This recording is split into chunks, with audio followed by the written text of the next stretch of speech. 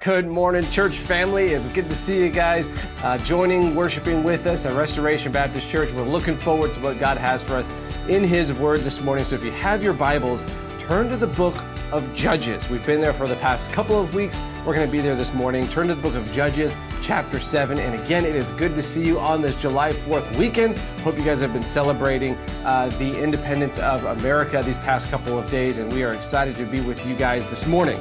So Judges chapter 7.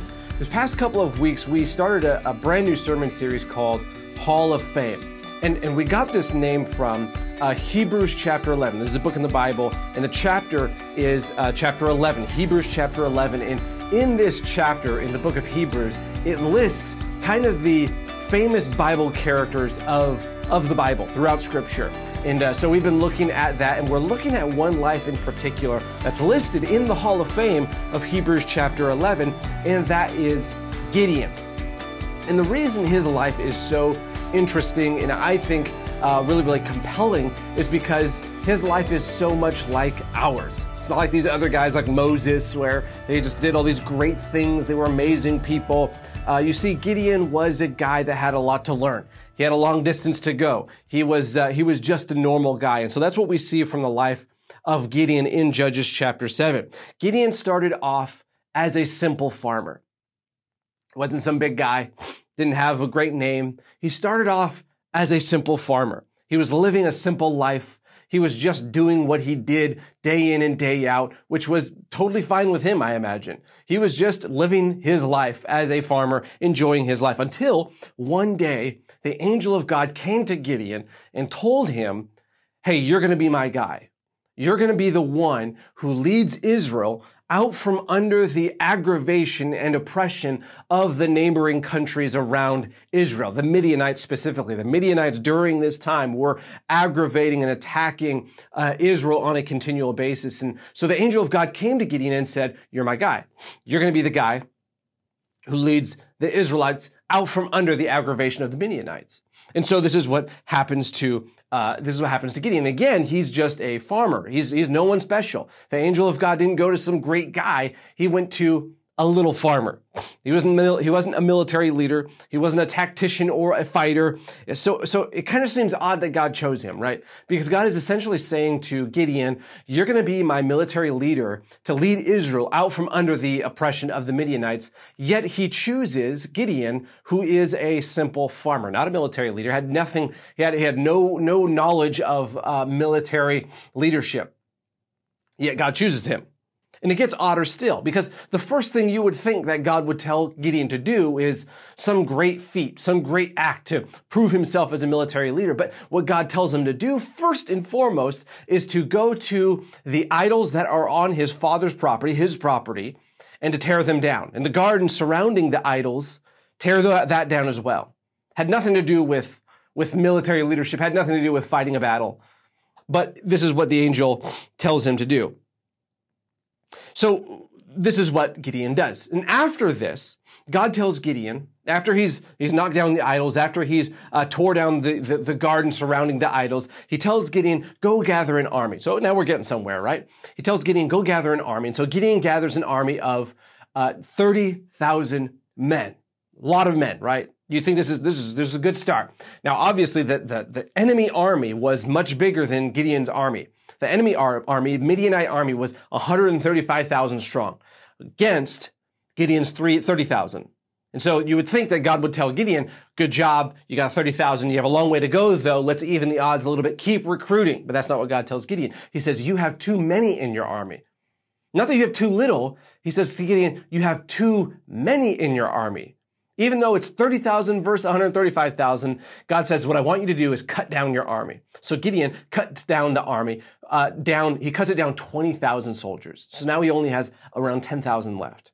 He goes to God, he tells God, this is how many I've cut down. I've cut down 20,000, we have 10,000 left. God says, it's still too many. Cut it down even more. So Gideon cuts down the army to 300 soldiers. They're not even really soldiers. They're just dudes that were farmers with pitchforks. They didn't know anything about military warfare. 300 guys. And so this is where we left off Gideon last week. He's there with his 300 men and he is waiting for God to tell him what to do next because he's perplexed. You can't fight 300 against 135,000. And so that's where we leave off in verse number 9. Look at Judges chapter 7 in verse number 9. And it came to pass the same night that Gideon dwindled his army down to 300, that the Lord said unto him, Gideon, arise, get thee down unto the host, for I have delivered it into thine hand. So this is it. This is the big moment. This is the moment that Gideon has been dreading and waiting for. This is the moment these past 2 weeks have led up to. This is the same evening Gideon cut down his army to 300. God told Gideon that this was the evening he would go after the Midianites. He was going to attack the enemy and God was going to give him the victory. So God tells Gideon, tonight's the night. It's game time, essentially. Look what happens next. Verse number 10. And God says, but if you fear to go down, go thou with Phurah, thy servant, down to the host, the enemy host, and thou shalt hear what they say, and afterwards shall thine hands be strengthened to go down unto the host. Then went he down with Phurah, his servant, unto the outside of the armed men that were in the host. So God told Gideon, tonight is the night. Tonight's the night we're going to win. Tonight's the night we're going to fight. Tonight's the night you're going to get victory. But if you are still afraid to fight, Gideon, that's what God's telling Gideon, if you're still afraid to fight, what I want you to do is that I have a quick plan to help you with that. God told Gideon, if you're afraid, take your friend and sneak to the outskirts of the Midianite army and just listen to what they have to say. Just listen to what the enemy is saying about you, Gideon. That's all you have to do. Okay. Obviously, this is very thoughtful of God.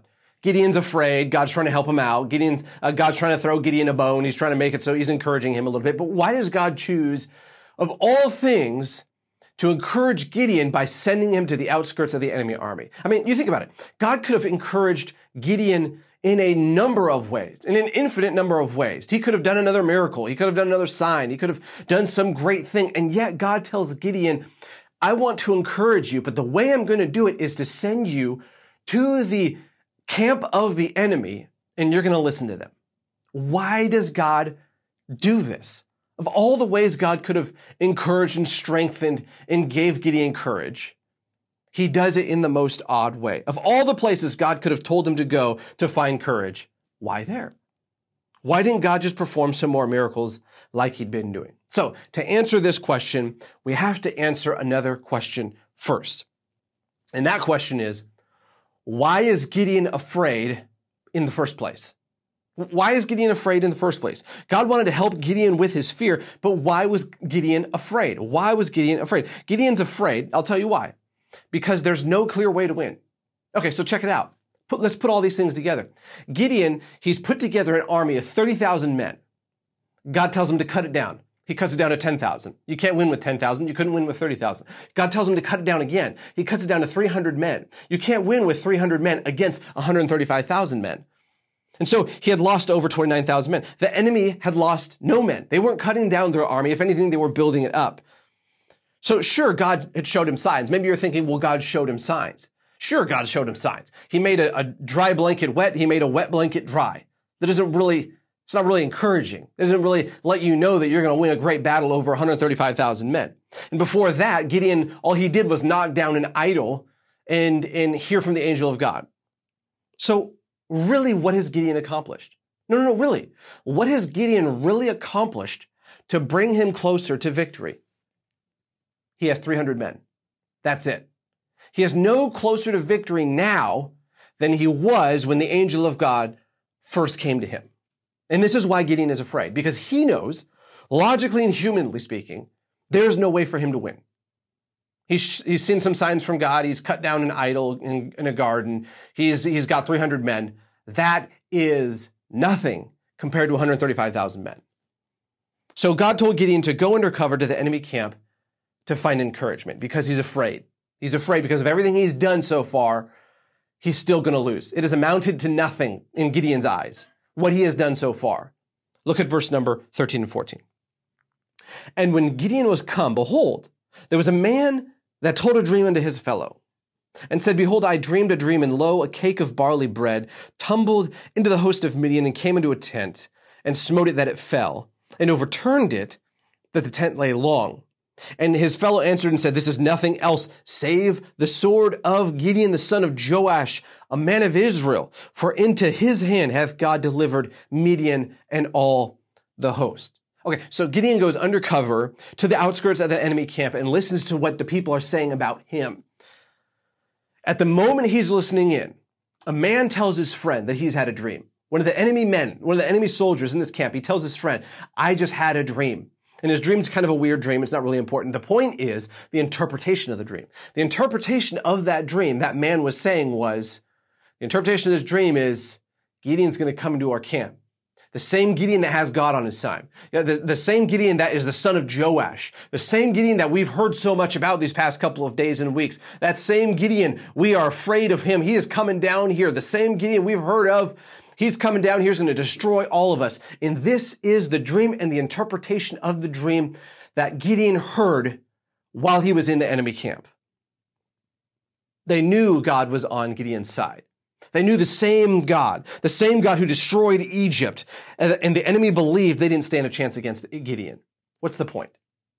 This event showed Gideon very clearly, and shows us very clearly, that everything Gideon had done so far had made a difference. He just didn't know it. You see, in Gideon's eyes, he's thinking, I have 300 men. I'm going to lose. God showed me a couple signs. So what? I've knocked down an idol. So what? That hasn't brought me any all of these things I've done in the past, these past couple of days, they haven't led me any closer to victory. And yet you see that everything Gideon had done in the eyes of his enemy, they were thinking, whoa, look at everything Gideon's done. We're going to lose. You see, what looks meaningless becomes God's masterpiece. Gideon needed to see that everything he had done that seemed meaningless and pointless was actually necessary to have victory. When Gideon blew a trumpet, tore down an idol, laid a blanket out overnight, and gathered a tiny army, you see, he was actually preparing for his own victory. All the things he had done those previous couple of days and weeks was preparing him for this very evening. He just didn't realize it. You see, don't be discouraged about the little things you do that seem to make no difference in your life, that seem to be meaningless. You're actually preparing for something God wants to do in your life. What you think is meaningless, what looks meaningless, becomes God's masterpiece. You see, all those things that you're doing in your life that you think have no meaning, God is saying, I am making a masterpiece from those things, from those disparate pieces and events in your life. I am bringing together a masterpiece. It's like me trying to learn how to cook eggs. So I don't make that good of eggs. And if you've had my eggs before, you know this. So what I like to do, I think of the easiest way to make eggs is you put out your pan, you crack a couple of eggs, you put them in the pan, and you scramble them up, and you put them on your plate after you're done scrambling them up, and you put some salt on those eggs. And there you go. Only I've learned that's a horrible way to make eggs. I've learned when I make eggs, they turn out nasty. It essentially tastes like salty garbage. But you know one thing I've noticed is that when my wife makes eggs, they're like the best eggs I've ever had. There's one place in the world that I know of that makes better eggs than my wife. And here's why. You see, when I make eggs, I throw the eggs into the pan, I cook them, I put salt on them, and I eat them. But what my wife does is she takes those same eggs, she cracks them, puts them in a bowl, and then she gets some shredded cheese, puts it into the eggs with it. Then she gets a little bit of milk, pours that in it. Maybe you're thinking, oh, shredded cheese, milk, these are weird things to put in eggs. Follow me. And then she whips it all up. And then she gets some basil, some oregano, some black pepper, some other spices, and then finally some salt. Whips all that up, gets the pan hot, then pours it in there, and then continues to stir the eggs and kind of flip them over each other until they're nice and warm and firm. And then she puts them on the plate. And those eggs are 1,000 times better than the eggs I make. Why?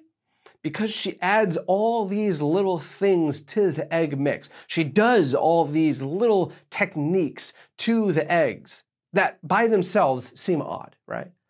But when they're all put together, it makes the best eggs you've ever tasted in your life. And I think it's the same thing with life. You see, God is putting all of these little ingredients into our life. He's adding something here. He's adding something there. He's whipping something up that doesn't always feel good, but he's putting stuff in our lives. And when we look at all of those disparate things that God is doing to our life and God is putting in our life, we say, no, none of these things make sense. These things seem meaningless. These things don't seem to make a difference. Yet when they are all put together, you see, God builds a masterpiece. You see, God's putting together something that is amazing, something that's unique and unusual. You can't always see the result of the days and the weeks and the months and the years of your efforts. Going to church, raising the kids, putting time into prayer and Bible reading, sacrificing for your family, speaking out when it's unpopular, serving your spouse, giving to a friend, helping someone in need. You can't always see the end result of all of these little things you do in your life. You may even feel like the efforts don't make a difference. You may think they're small and insignificant. You may question why you're even trying. But if you could see what God sees, you'd see that those small, insignificant things change everything. When they're all put together, God's building a masterpiece. You see, everything you're doing in your life right now that seems meaningless, seems like it isn't making a difference, keep doing it because God's using it. Just like Gideon, he's looking at all the things that God had him do. Look at all the things the angel of God had him do. Cut his army down from 30,000 to 30. That makes no sense. Yet God was working a masterpiece. I don't know if you've ever seen Lord of the Rings before. I talk about Lord of the Rings all the time, but there's one quote that Gandalf makes to someone that I just love. He says this. He says this about good and evil. He says, Saruman believes it is only great power that can hold evil in check. But that is not what I've found. I have found it is the small, everyday deeds of ordinary folk that keep the darkness at bay. Small acts of kindness and love.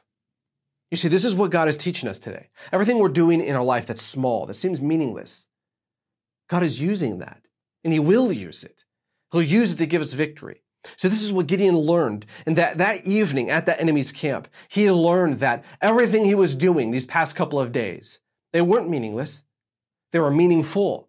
They were actually bringing him closer to victory, although he couldn't see it. Everything he had been doing, small though it was, had made a difference at pushing back at the enemy. This is what God does through us and our family and our responsibilities and the life he's called us to. Look at Luke chapter 16 and verse number 10. He that is faithful in that which is least is faithful also in much. And he that is unjust in the least is unjust also in much. You see, your little bit makes a difference. So what is it that you need to embrace that seems meaningless? What is it that you need to embrace that seems meaningless? What is it you need to say, this does not seem important, but I believe God is going to use it in my life?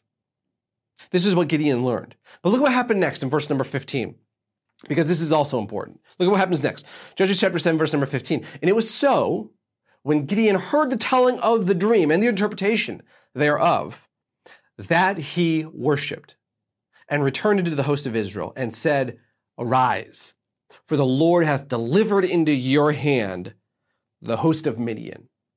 So after Gideon heard the dream and the interpretation, he worshiped God. God used the enemy. God used the enemy to show Gideon that he was right where he needed to be. He was right where he needed to be all along, doing exactly what he needed to be doing.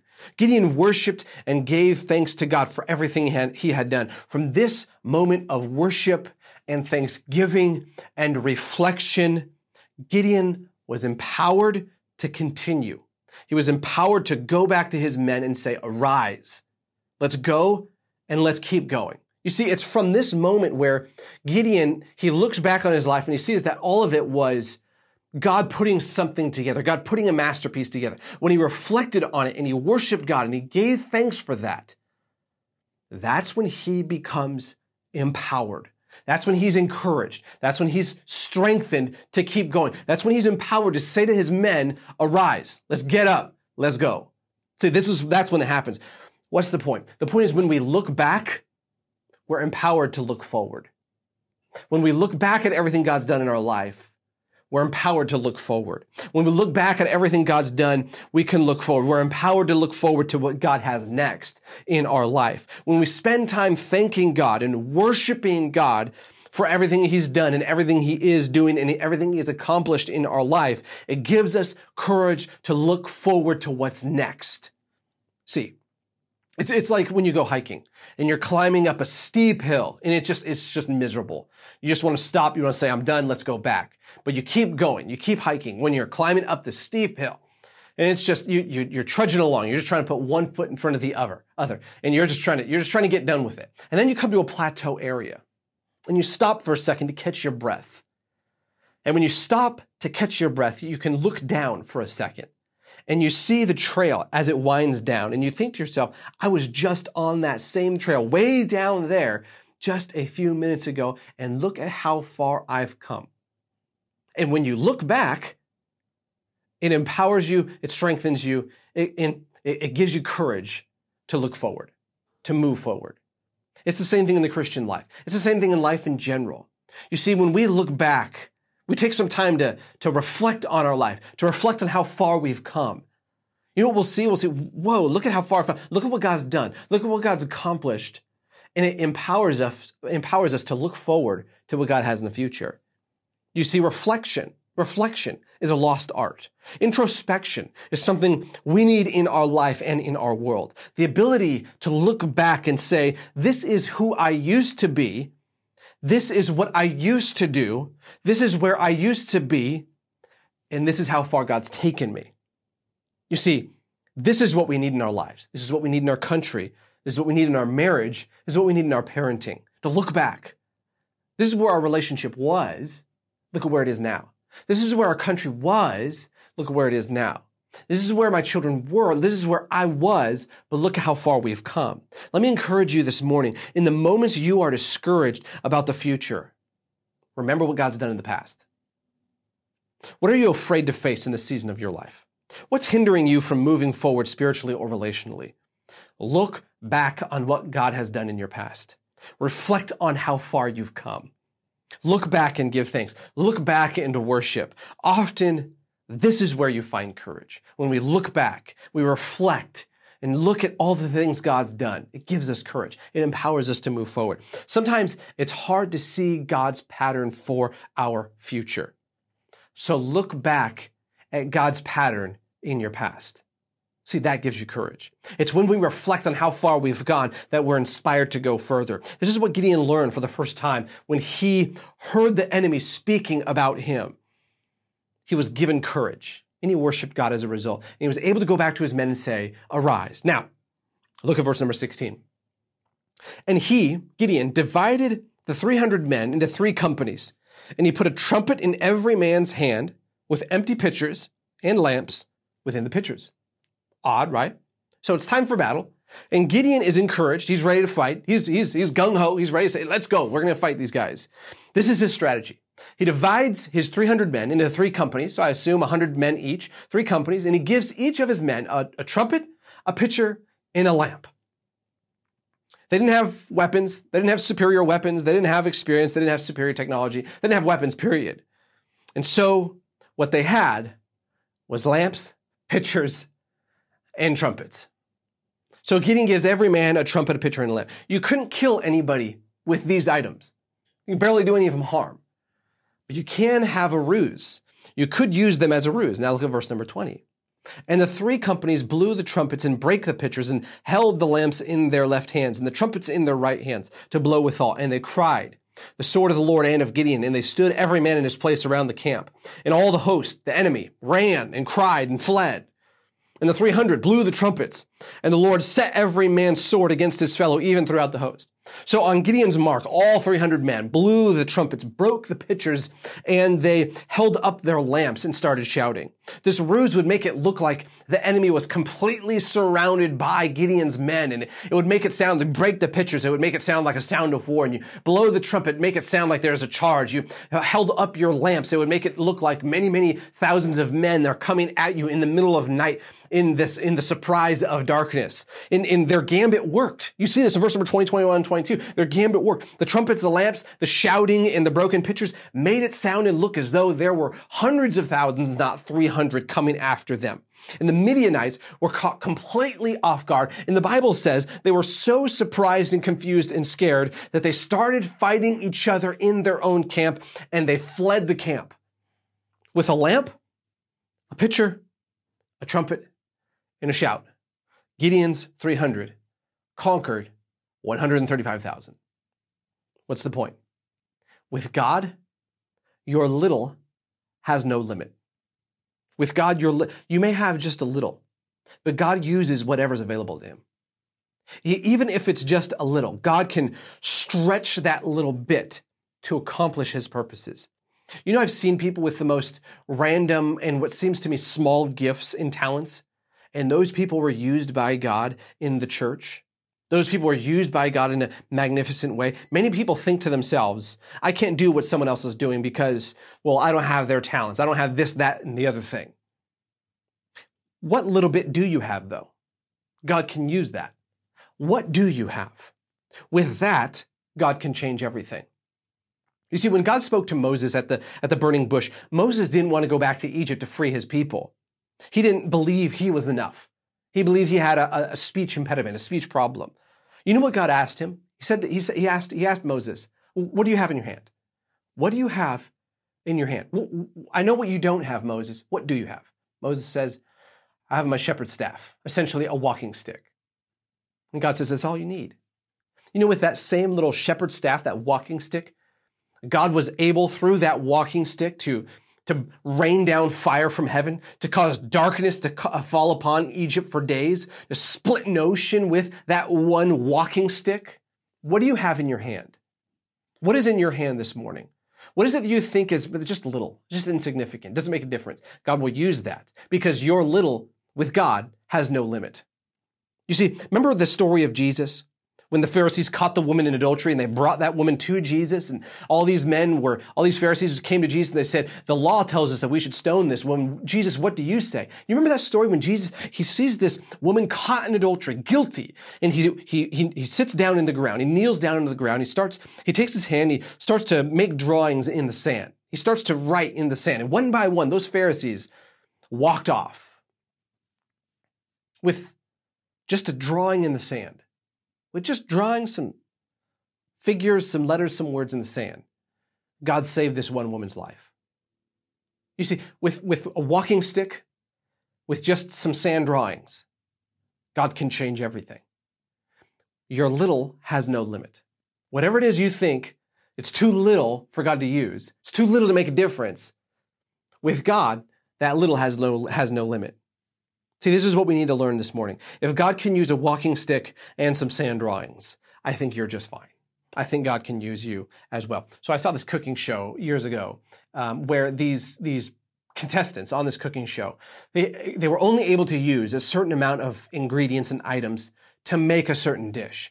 And they were given the worst items. I mean, some of them were given gummy bears, some of them were given jalapeno peppers, they're just random ingredients, right? And from these random ingredients, just a few, they were supposed to make a certain dish, the best dish that they could think of. And so all these contestants, they work on, and they're famous chefs, right? They work on their particular dishes with the ingredients they have, the weird, odd, unusual ingredients they had. And at the end of that particular segment, the contestants they brought their dish to the people who were trying to look to see who was the best, the judges. And so these men bring their dishes to the judges, and these judges, they look at these dishes and they're just magnificent dishes.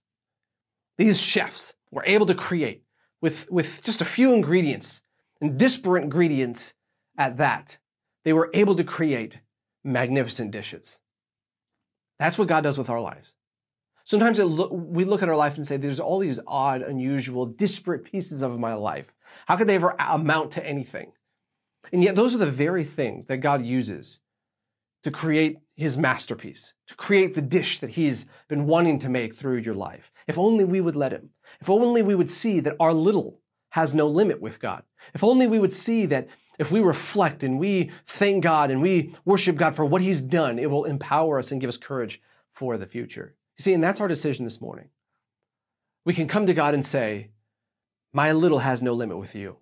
So here it is. Here's my little. I'm giving it to you. Use it because it can make a difference. That is our decision this morning. Will you make it? Let me pray for you. God, thank you so much for your word. Thank you so much for the story from Gideon's life. And I pray that we would see this morning that victory does not go to the greatest, the strongest, the bravest. It goes to those who allow God to use their little bit, whatever's in our hand. To those who will look back and worship and reflect and thank God for what He's done in our past.